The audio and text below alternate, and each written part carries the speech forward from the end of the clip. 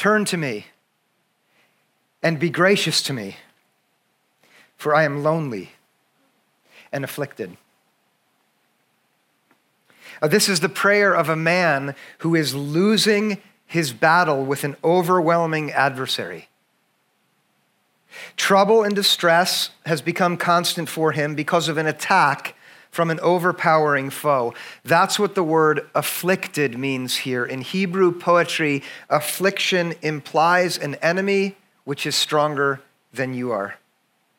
These words are words written first by David, the ancient king of Israel, who was a man whose life was filled with the highest highs and the very, very lowest lows. He knew what it was like to be on top of the world, to be in charge of everything and to be thriving, and he knew what it was to walk through the valley of the shadow of death. Do some of you know what that's like? These words came from a moment like that.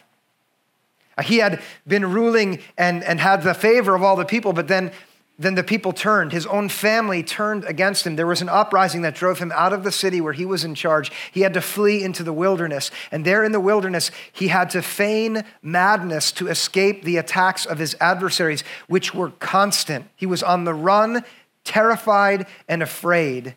And maybe you know in some measure what it's like to live with a foe like that. Maybe not literally, but figuratively. Do you know what it is to be under attack emotionally? Or to have your own mind turn against you? Do some of you know that? To feel like there's nowhere to go to be safe. David often reached out to God in moments like this. When he made this prayer, the way to God was also blocked because he was fully aware that he had a hand in his miserable situation, that it was his sin and guilt that in part put him there. And so in this moment, he is afflicted, and that's what affliction is. And some of us here know that. That's manageable when you have a friend. You can face affliction when you have family right there supporting you. When you have the brothers and the sisters that God gives you in the community of faith, then it doesn't matter. Bring whatever you want against me. I'm okay. You know that, some of you. Do some of you know it? But look, in David's moment, the affliction was compounded by this impossible fact. Look at it. I am lonely. Do you know that loneliness kills people? I know some of you know that professionally. That when all of the support and all of the companionship and all of the people who are right there with you are taken away, then even the smallest threat can become too much. And that's where David is when he writes this. And what I want you to understand this morning is that this is exactly what the enemy wants. Wants us not only to face affliction, but have to face it alone. And it may come as a surprise to you to understand that this combination of affliction and loneliness is far more prominent than you'd guess. And I know this because I listen to people. When I first arrived at Summit 2 years back, I began to get to know some of the people who were involved in this community. And I was sitting across the table from one man who seemed to me to have it all: a happy family, an incredibly successful career, the regard and the respect of all of the people who knew him in this church. And after our small talk finished, I said to him, I want to be a good pastor to you, and you need to tell me how to do that. He paused, he looked at me to see if I was sincere, and then he said, I am all alone, and nobody knows it. You and everybody else thinks I have it all together. And I haven't been able to open up and share this with anyone else, but the truth is the pain that I carry, which is too much for me to bear, is something that I work out without letting anyone else know. And I've not told anyone else this, just you. I am isolated. Now, if you're trying to figure out who is this person that Christian was meeting with, let me tell you, there have been a dozen conversations that are just the same in essence since then. Where someone who has been managing to appear to have it all together finally is vulnerable enough to say, I don't have it all together and no one knows I'm alone. And every time, what happens for me is a combination of things. I feel so much joy that God has given me the role to hear such things. And then my heart is shattered. because I know what it's like to feel all alone in affliction. I went through it years ago. Thank God I've been delivered from that. But then the third thing that happens in my mind every time is I think that is exactly what the devil wants. If you ask the question of the New Testament, why is the world such a mess? It is unabashedly, unequivocally clear to the writers of Scripture. The world feels like such a mess, and it seems to be in the midst of a battle because there is a battle raging all around us. Our earthly eyes may not see it, but there is a spirit at work, a power, a malevolence, a kind of force that is objectively real, even though not visible, which is aligned to keep us in misery. And one of the best tricks that the devil has, and use whichever name you want, is to tell us the kind of lies which, when we believe them, lead us to be all alone. And what I want to show you this morning is what those lies look like. The lies that we believe, that are put into our minds, that keep us alone. And then beside them, I want to set the truth, which if we will accept it, liberates us from those lies and liberates us from isolation, which is what God wants more than anything else. And I want to show you the truth that comes from our Master, Jesus. Jesus taught himself about the reality of the powers of evil in the world, and even by name addressed what the devil is like. And I want to start there this morning with you by just looking at one line of his teaching from John chapter 8, verse 44, where Jesus says the following about the devil. Look at this. There is no truth in him. When he lies, he speaks according to his own nature, for he is a liar and the father of lies. Jesus said these words confronting a group who, against their own will and wishes, kept going in the wrong direction, and it hurt them, and Jesus knew it. And he knew that it was to the degree that they themselves were unaware of the influence of this liar that they found themselves going in the wrong way. In Greek, devil is diabolos. And that's a noun that comes from a verb, diabolein. And I've made much of this over the last few weeks because of how helpful it is for us to understand the meaning of this word. In Greek, diabolein, the verb, it has three principal meanings. In one sense, diabolein is the verb which means to calumniate. And that's a fancy and a rather precise way of describing a particular kind of lie. A lie is that moment where you declare something to be true which doesn't correspond with reality. That's a lie. To calumniate is a little bit more particular than that. It's to do just that, but with the goal of ruining someone's reputation. That's what to calumniate means. It is to slander. It is to tell a story about one person to another with the goal of separating those two by undermining the trust that one had in that other, so that a relationship going forward is no longer possible. I'm absolutely sure that even if you've never heard the word calumniate, many of you in here have suffered because of someone who calumniated. Yeah? Someone who told a lie about you and it ruined a relationship and you didn't even know it. That is what Jesus is saying here the devil does. And he does it, look, because he is a liar. That's his nature. And wherever you are insofar as believing in spiritual things in the world, I'm sure you would recognize this, that there are many lies which are pervasive right now, which, if believed, result in divisions between people. Yes? Which make us want to get away from others, even though, if we're strictly honest, we don't know them. There's a lie that's been told and we want to get away. And that's the work of the liar. And he does that to separate us from God himself and from one another. Because when we're connected to one another, we experience the unique joy of being in the brotherhood and sisterhood of Christ. Have some of you experienced that? It makes me so happy I start to tear up. And you're thinking, oh, lots of things make him tear up. It's true, but that joy, or the pleasure of discovering that person who was a stranger before, now that you know them, they teach you something that you couldn't have known otherwise. Or you open up to someone and afterward they say, my life is richer because I got to see the true you and I didn't see you before. And you get to work stronger together because of it. And you can follow Jesus only when you know other people. And the devil wants none of that to happen. Did you hear me say that? You can follow Jesus only when you're with other people. I didn't say that carelessly. You may have heard this. Jesus said this to his first followers, a new commandment I give you. Do some of you remember hearing these words of his? After These folks wanted to follow him, as many of you are seeking to follow him. Jesus knew it was time for him to boil it all down to one thing. A new commandment I give you, he said to them. Do you know where he went with this, some of you?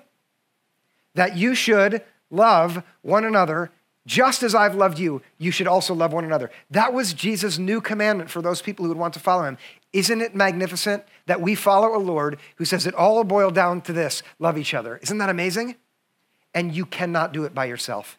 It is literally impossible to love one another when you're isolated. The devil knows it, and that's why he wants to lie to you and to all of us so that we keep our distance from one another. Let's see how this works in action. Some of you are aware of the story which with the Bible begins in Genesis, the story of God creating a paradise, a garden, and in it placing a man and then telling that man, Adam, you can have absolutely everything. I made it for you. There's one exception. It's the tree in the center of the garden because it's not good for you. If you eat of it, you will die. That's the first story that we read in the Bible after the creation. And then appears a serpent. Any guesses who this serpent symbolizes? The liar. It's an ancient symbol of evil. It's the liar appears. And the liar's first words in the Bible, I want you to look at them, are recorded in Genesis 3, verse 1. It's a question that he asks of the woman. Did God say you shall not eat from any tree in the garden? This is a slippery question. I tried to make it sound slippery in English. It's way more so in Hebrew. It's a question that starts with, did God really say this? It's a question that aims, even in the way it's asked, at undermining confidence between this woman and the God who made her and loves her.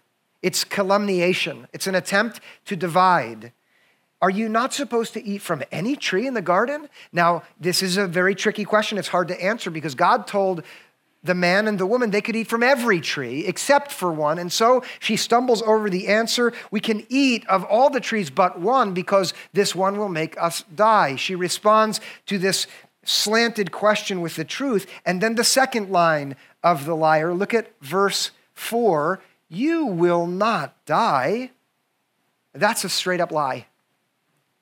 Because what happens after the fruit is taken, this slant against God works its way into the creation. So from now on, death is a part of God's good order. And he continues, for God knows that when you eat of it, your eyes will be opened.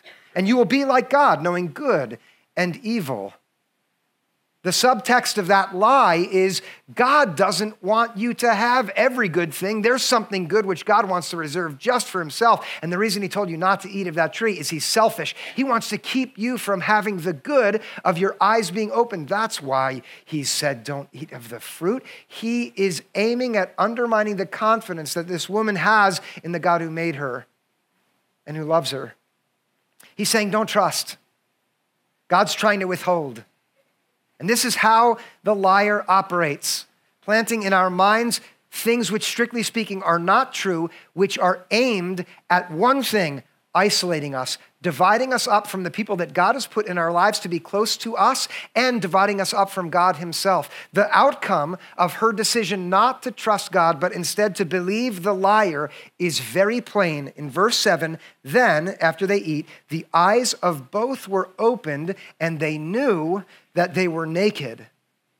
And they sewed fig leaves together and made loincloths for themselves. Now, this symbolizes something tragic and extraordinarily significant. Before this moment, before they ate, at the end of the second chapter of Genesis, the story which is told is that when this man and woman were put together in the garden, listen, the man and his wife were both naked and not ashamed. And that means that they were okay with who they were. That means they had no impulse at all to hide their true self from the other. That means there was no need at that moment yet for covering up who they actually were because they were absolutely fine with exactly who God had made them to be. Have you ever been around a person who you don't need to cover yourself up from? Yeah or no? Yeah? Have you ever been naked and unashamed? I mean, figuratively, okay, let's not go there. But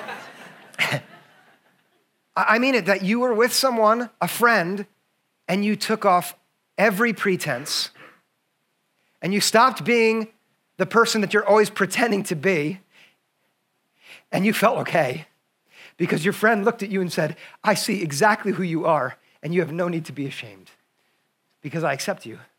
Have you ever had that? Some of you had that with your mom and your dad. And if you did, you should thank God for it right now. You had that with your mom? Some of you had that with your grandparents. You had that place in your life where you could go and sit on grandma's lap, and no matter what, you knew you could just be you, and she loved you just as you are. You were naked and unafraid, and that's how God made us to be. And not until the liar sowed some seeds of doubt and distrust in the benevolence of God did we turn away to our own destruction. And the truth is, yeah, our eyes were opened, but they were opened in the wrong way. They were opened to see something which, strictly speaking, was a lie and to be confused about it, so we thought it was the truth. And that is exactly how the devil works. The devil wants to tell us lies so that when we believe them, the outcome is that we're ashamed. The outcome is that we're not with each other anymore. The outcome, listen now, is we even hide from God. This is what happens in the story. After they sow on the fig leaves, God himself comes in the garden like he always did. But this time, instead of running to be with God, they run away and they hide in the shadows. And God says, why are you hiding? Who told you that you're naked? And God made you to be unashamed. And the devil wants to lie to you, and he has, so that you hide. And he wants you to hide because isolation is his goal, because isolation kills you. And that's what he wants. And I know there are so many of you who carry this. There are others here this morning who don't, who are confident and secure and good. If you are, listen, because there's someone in your life that doesn't feel like that and who needs your confidence.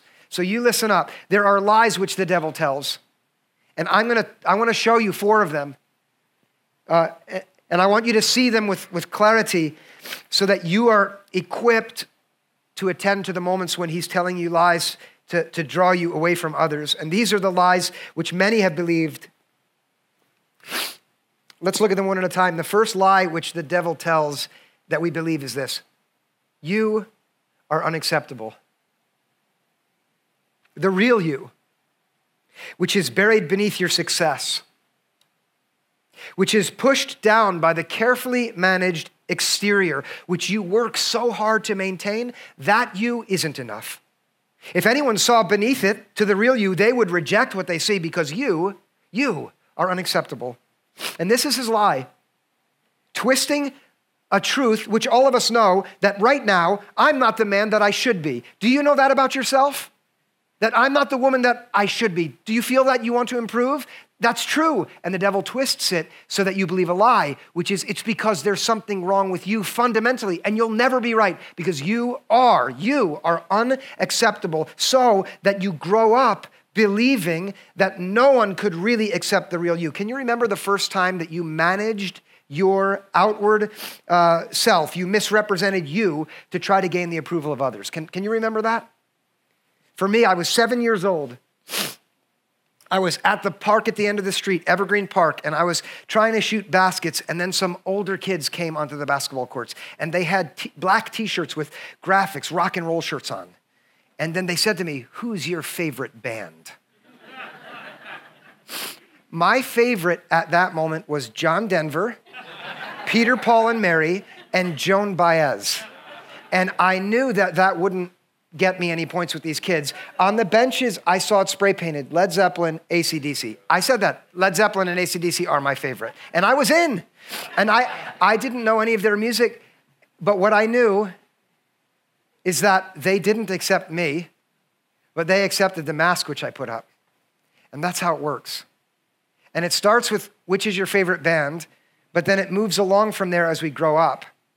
So that in every social setting, everyone, the devil will say, you are not accepted. So that you pretend to be someone that you're not. And you do it at work, you do it with your friends in school, you do it in church, we do it here with each other, you do it with your spouse and with your family. And the trick that the devil works in that moment is, if you happen to get any love or affection, you know deep down inside that it's not for you, it's for the mask.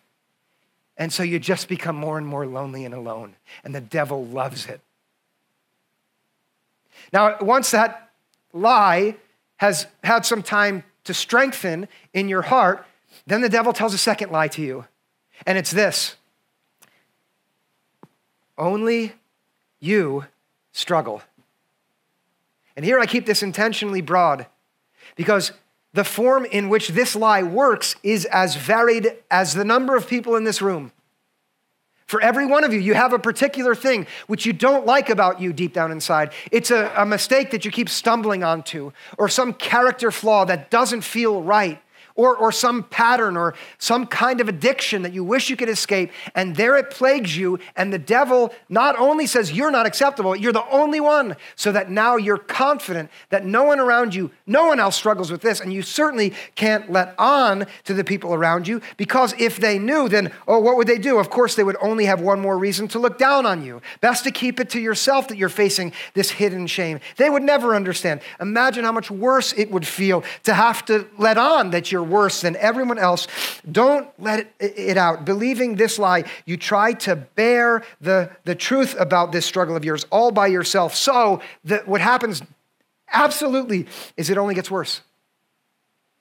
Because you can't fix it by yourself, but there you are isolated and the devil loves it. So a couple that comes to church is trying to hide from everyone how miserable and sad their marriage is, because they can't figure out how to communicate with others. But looking at the people around them, they think, well, they have it so much better. And so they keep their struggle hidden. Trying to manage it alone isolates them and makes the whole thing worse. And if you think, is he talking about us? I'm talking about a lot of us. It's the same with addictions. A man is struggling with an addiction to pornography, and he feels so ashamed, and so he keeps hiding it. And believing that he's the only one who struggles virtually guarantees that he will remain stuck. Only you struggle, so keep it to yourself. That's what the devil says. He uses this lie to keep you from receiving the help God wants you to have from the people who are near you, whatever the details of the struggle are, whatever it is. No matter if you think it's worse than everyone else's, or you think, gosh, it's so small, I don't have the right to struggle with this. I'm the only one who's making such a big deal out of this small thing. Whatever it is, the devil is clever to make you think you're the only one. You might even be thinking, I'm the only one who doesn't really need help. I've got this managed all by myself. Another lie. I'm the only one who doesn't need relationships. I can make it all by myself. Keep believing that lie, and you will one day say, like David did in his prayer, turn to me and be gracious to me. I am alone and I'm afflicted. If you can believe these two, which you can, then there's a third lie which the devil plants in the fertile soil of your heart, which he has in his hands, and it's this one: God doesn't want you. Until you change, he wants nothing to do with you. Stay on the sidelines. You can't get on the path of true faith until you've sorted out these things that make you unlovable by God. Maybe it's your doubt even that you've been convinced keeps God from wanting you. Believing this lie, you sit on the virtual bench in the community of faith, and it's miserable to be alone like that, but you've learned to manage the outward image and to reinforce your sense that God is not interested in having you near. What he does is he puts some other Christian in your life to whom you compare yourself unfavorably. Does anybody else do that in here? Let's see him.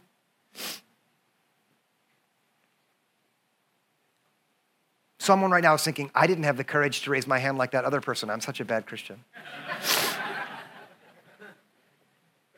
When I first became a pastor, I was in a small group with 5 guys, and we met every week to pray in my kitchen. We'd meet early in the morning to pray. And for a year we did this. After the first year, one of the guys felt very vulnerable one morning and opened up to say, guys, during this last year, every time you share, and he pointed at the guy across the table from him, every time you share, I feel so jealous. Your faith is so much more mature than mine. You're so much more successful in your career, and your family is so together, and your kids, they're managed well, and you are such a good Christian, and I have to confess this morning that I've been jealous and envious of you, and it's made me feel like I'm worthless. He says this through tears. I'm sorry that I've been doing this, but I have to be honest. You've made me believe that God couldn't want someone like me. And then after we sat there, stunned by this confession, which was magnificent, he turns and says, I don't know how to say this, I've been doing the exact same thing with you for this whole year. And it's so good that you laugh because you're laughing at the devil when you laugh like that. The devil wants us to compare ourselves to other Christians and feel like they must be so much better because then he has them doing the same thing and keeping us isolated and apart. It completely robs us of the joy of being with each other, which is what God made us for. It makes us completely impotent when it comes to serving God, which is what he wants us to do. But the devil's a good liar. And with these three firmly in our minds and hearts, the fourth lie, which is, it's the most obvious, but he'll tell it to us and we'll feel it, is that you are alone. No one else is or ever will be with you in this, he says, and we believe it. No one wants to be with you, and no one could be. No one could help you because you have to face this alone. The only way forward here is for you to rely on your own strength and resources. You've got to do this completely alone. And the fact that you feel as you do, this is one of his clever tricks, is clear proof that either God isn't real or he's turned his back on you. Forgetting about you, abandoning you. You feel alone because you are alone. This is a fourth lie that the devil tells to keep you isolated. And when you begin to believe it, there are few things that hurt worse. And I can tell you this because I have in my own experience, thank God 20 years ago, but years of believing this. And even as around me, people would have believed that I was well connected. And even as others would have thought that I would feel confident in my faith. And only when I began to open up did I find that others like me and like David could say to God, turn to me and be gracious to me, for I am alone. I'm lonely and afflicted. I'm really, really thankful that you chose to come here to church this morning. Because I want more than anything else to tell you the truth up against these lies. More than anything else, I want to be the one who God uses to open your heart and mind to the truth that stands against the lies that the liar tells to ruin you. So that I can be simply a mouthpiece for what is real and true up against the lies that the devil tells. All four of them, look at them, they're all lies. They're completely lies. And the truth that is told so magnificently in the surprising and shocking story which the Bible tells is that these lies which the devil speaks, they are every one of them exactly the opposite of the truth that comes if a person will fix her eyes on Jesus. If instead of looking at the world around her, listening to the voices that come from out there and then in here, she looks at Jesus, the one who loved her and gave himself for her, the one who had the glory and authority of God himself in heaven, but did not consider that glory and that power something to be grasped, but instead, because of the love that he had for this creation, which he created to be close to him and together with each other, he came down out of heaven and became a man born as a little baby in a humble manger in Jerusalem. And he walked the road that every human person walks except without sin, so that he could be with us in our loneliness and in our pain. And then on that road, he comes to say the truth against every one of the devil's lies, not just with his mouth, but with his life. And he says it. He says, first of all, to that lie that you're not acceptable, he says, no, you are accepted. And that's the truth. And I say it to you this morning with full confidence, not that you might be accepted or that you are acceptable, but rather you are accepted. And that is the truth. It's the truth because when God in Christ walked on that lonely road all the way up to the hill on Golgotha and on Good Friday was crucified with a twisting of justice, he took upon himself the sin and weight of all the world for one reason, for love of you and for everyone. And that's the truth. And he did that because you are accepted. The you that you really are, the you that you've learned to hide with all of your mistakes, yes. With every one of the sins that you've accomplished, yes, indeed. The ones that you did after you came to faith, for God so loved the world that he gave his son so that whoever would believe in him, not whoever was right, but whoever would believe. God proves his love for us in that while we were yet enemies, Christ died for the ungodly. Did you hear that? I didn't make that up. That's from the Bible. It means you are accepted just as you are. And then if you think for a moment, But here I am with the secret sins that only I know about. Could it be true? It's just me. No, the second lie, that you're the only one, is also a lie. Everyone, absolutely everyone, is in this together. And that's the truth. Everyone struggles. Of course, no one walks the same road as you or I have to walk. Your experiences are yours alone. But one way in which we all live in solidarity is we all struggle. The hardest thing you have to face is the hardest thing that you have to face. Don't compare how hard it is for others. The toughest thing for you is your toughest thing. And what the cross does is it takes us all before the glory of Christ and says you are all standing on exactly the same ground, which is all of you are in this struggle alone. And the solidarity that we embrace in our struggle is overpowered by this third truth, which is that for all of us equally who stand before the cross of Christ, every one of us, God wants you. And take this truth into your heart this morning. Take it into your heart. Jesus is the one who gave himself for you. Why? Because he loves you. Paul said that. Jesus is the one who loved me and gave himself up for me. You as you are, God wants you. His love for us in that while we were yet enemies proves that there's nothing that we ourselves have the power to do to separate us from the love of God, from the desire of God for you, just as you are. And it's true. Jesus is the good shepherd, and every one of us who is a sheep who's wandered should know that he comes after us to embrace us and rescue us. Why? Because God wants you. Jesus is the banquet host who sets a meal with the best possible food you could ever imagine. If you're gluten-free, it's fine at this celebration, all right? But there you will have the blessing of the richest feast, and you will have the host, Jesus, at the head of the table, and he looks right at you and says, I want you at my table. There's a seat for every one of us, and for everyone ever, there's a seat. God wants you. He came into the world to rescue the wayward and the lost because he wants you. The fourth lie, that you are alone, is absolutely the opposite of the truth, because the truth is you are never alone. You never are alone. Do you know, Christian, that I feel alone? Yes, I know it. You never are alone. Do you have any idea, Christian, how hard it is to feel isolated in a crowd? Yes, I know exactly what that feels like. I promise I know exactly what it feels like. You're never alone. Do you know that I'm the only person? I have this struggle. I have this challenge. I've been this man. I've been this woman.